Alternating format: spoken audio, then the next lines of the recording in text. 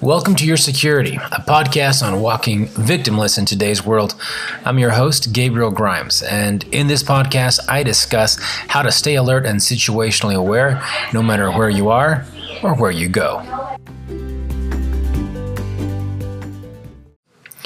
Good afternoon, this is Gabriel, and this is April 10th. The last bit of April 10th, actually. It's been a busy day, and I'm just barely getting down here to the computer to record my thoughts, my podcast for my blessed listeners. I do appreciate you calling in and listening to my podcast. It is episode 47, and it is day 25 of the COVID-19 response. Man, it's surprising me every time I come here and I look at the time, look at how many days have gone by. I am surprised that we are here.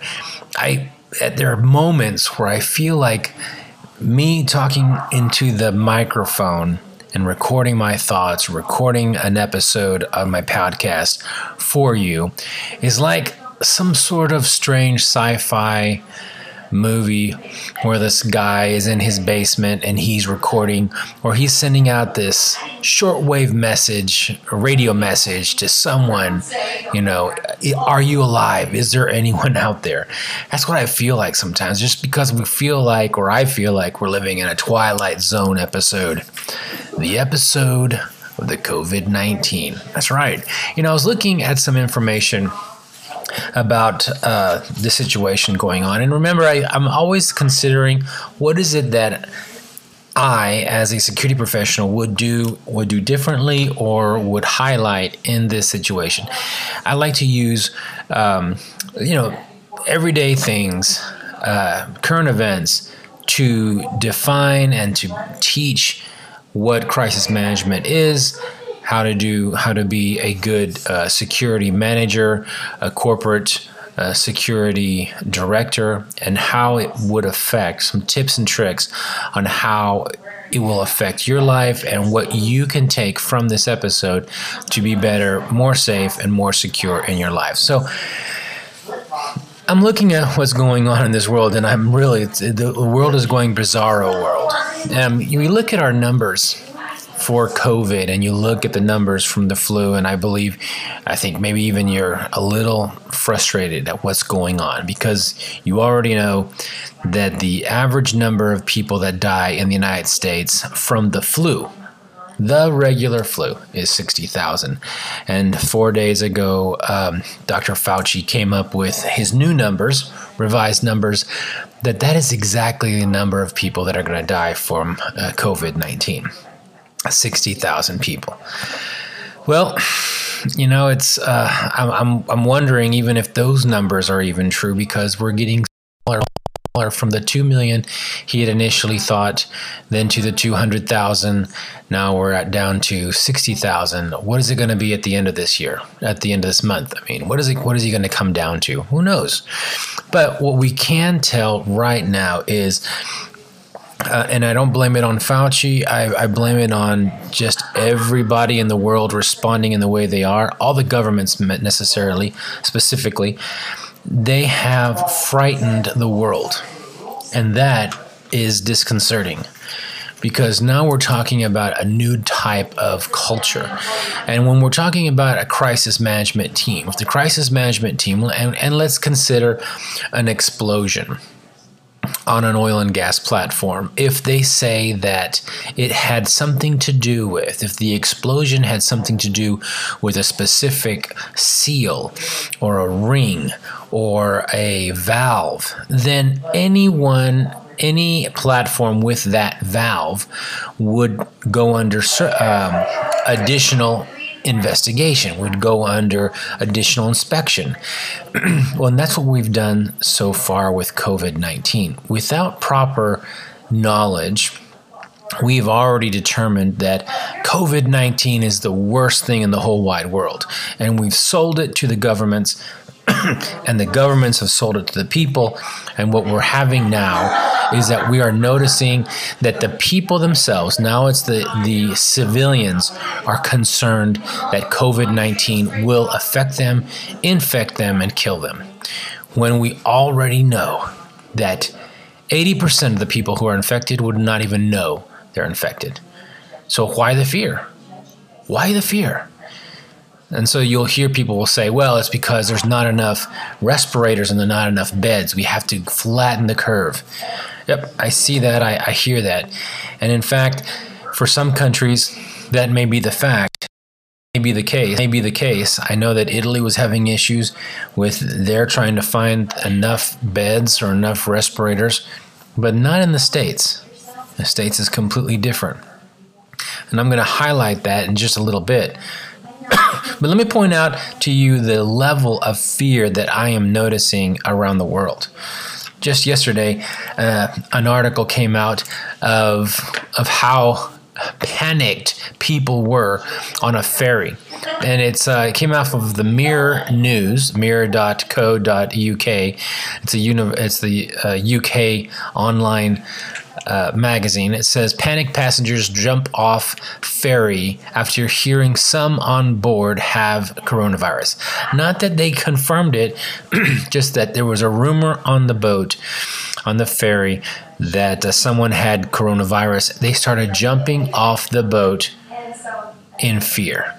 So you're more likely to die from jumping off the ferry than getting coronavirus and dying of coronavirus. And yet, the fear of coronavirus was enough for people to jump off the boat.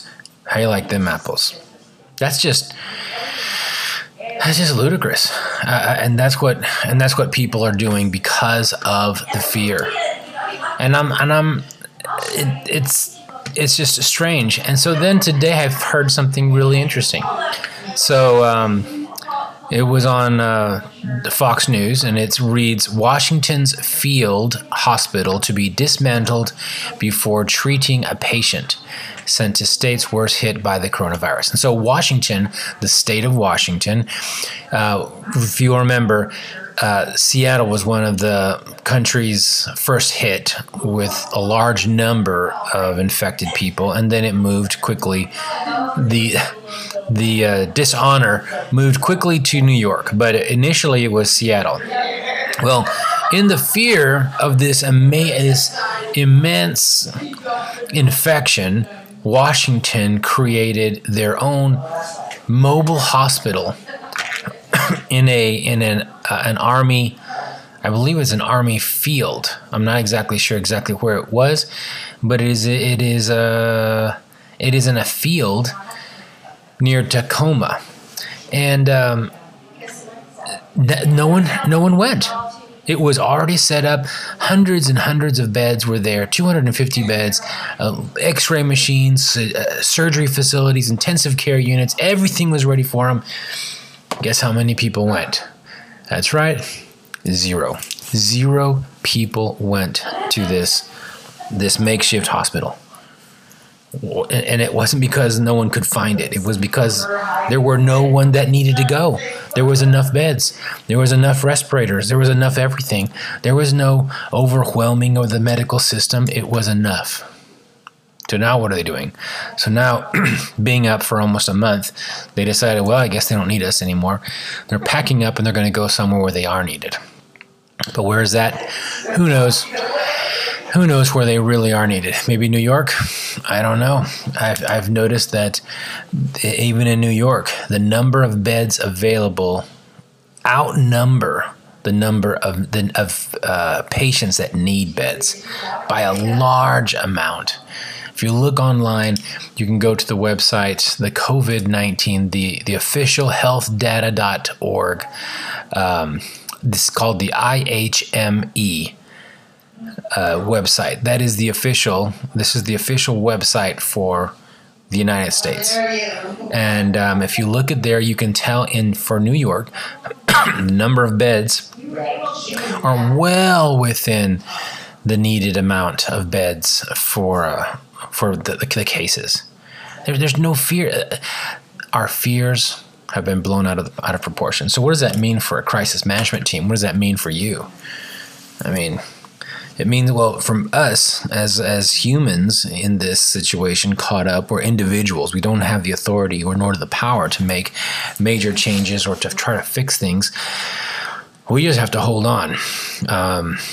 The people who are making decisions have to take advantage of this situation and mold it, bring us back from the edge. They have to talk America back down off the edge of fear. You know, I was walking the other day and I saw so many people with gloves on, dishwashing gloves on, masks on, shirts wrapped around their face, anything that they could, because of the fear that something was going to be in the air and was going to attack them. In the air, outside, in the sun. So, I mean, it's just the level of fear is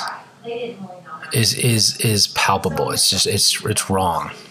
And then this is the funny thing. So we're talking about, the virus, and we're talking about President Trump saying that we need to put together a committee on how to bring America back to work. And America needs to get back to work. But what is the first stages? I started hearing today that the first stages were that people had to come to work, but with masks on. What is that? Is that the new law now? It's going to have to be with masks on. You do realize, and I'm talking to probably the believers, you do realize that this virus is never going to go away. It's just part of life. Like Ebola is part of life. Like the flu, the regular flu is part of life. The cold is part of life. It's going to be around. In other words, people are going to get it every year. And there's going to be a shot probably next year. And we hope, knock on wood, that it works. We have no idea, because there are times that the flu shot doesn't work. And we're going to have the same numbers of people dying. But we're not going to be closing down the world because those people die. Anyway, the point is this.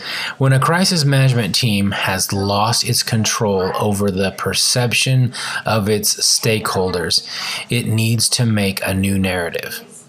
You have to change something up. You have to wake the stakeholders up from their stupor. They've been lulled into their own perception of what is right and what is truth. And so the crisis management team has to do something to shake the stakeholders up. Now, this can be a reporting change. They may change the frequency of reporting, maybe the length of reporting, how they're reporting. They may change the people who are actually doing the reporting. Those people may change, and by doing so, it changes the cadence a little bit. It makes it fresh. It may be that it's just the method. It was before it was phone calls, and now it's emails, or maybe it's in person. Something has to be done to change up the perception of the delivery of the information, so that the stakeholders recognize that a change has happened. And in that change, the hope is the leadership of the crisis management team will take control and change the narrative. We're already seeing that with Donald Trump and the way that Vice President Pence is handling some of these the updates. They're changing their they're changing the way they're doing their delivery, and that's good. But I would highly suggest, in my humble opinion, it has to be more drastic. The change has to be drastic, and then the information can be used to then change people's perception of what the truth really is. And lamentably, to completely fix this, there has to be a scapegoat. You can't just ease away from the edge right now. We have to point to someone that passed on the bad information. We have to point to either an organization or a person and make that person the villain. And I imagine that it may not be a person or organization who did it willingly, but it's one that allowed themselves to be used to pass on information that wasn't 100% vetted. Out of fear of doing the right thing and not hurting people, they made decisions that ultimately has crippled the world. What to do? Thankfully, I'm not the president. I love to, this is why I am who I am. I love to advise, give direction and understanding, and then let the crisis management team leader make the decision on how to do it and move forward. I'm just telling you what the perception is and how to get control once again in this situation. So, on another note, how are you guys doing this fine Friday, Good Friday? What have you done? What have you done differently? I can tell you that I went outside. I blew off the front patio and the driveway, blew off the back patio and backyard, and I have been in a life and death struggle. This is melodramatic. A life and death struggle with a squirrel trying to eat my bird seed. That's right. Terrible. This mouse, this furry-tailed mouse, tree mouse, I'll call him a tree mouse, keeps jumping up, and he's so creative in the way that he tries to get onto my birdseed feeder and eat the birdseed. So I have pushed almost all of the lawn furniture away from the birdseed feeder, the bird feeder, so that he can't jump up on it. And I think I may have found a way. I did. I think I got the combination just right. But who knows? I'll tell you tomorrow if my efforts have truly baffled my little tree mouse. Who knows? We'll see. Other than that, I rode 10,000 meters today. That's 10 kilometers. Holy mackerel! It took me 54 minutes. It's not pretty. It's not fast, but it's a long time. Thankfully, I have Netflix to keep me company, and of course, I'm thinking about what I'm going to be talking about today with you, my dearest friends online. Well, I hope you are doing well. You are eating healthy, and by the way, I did do the stir fry video. I will put a link of it into the description, so just make sure you look into that. And if you like my videos, please give it a thumbs up, hit the bell button, and subscribe, because, hey, I'm trying to get 1,000 subscribers at least. It's my first level, 1,000 subscribers. That would really help me a ton. Thank you so much for listening, and remember, everybody, you are security.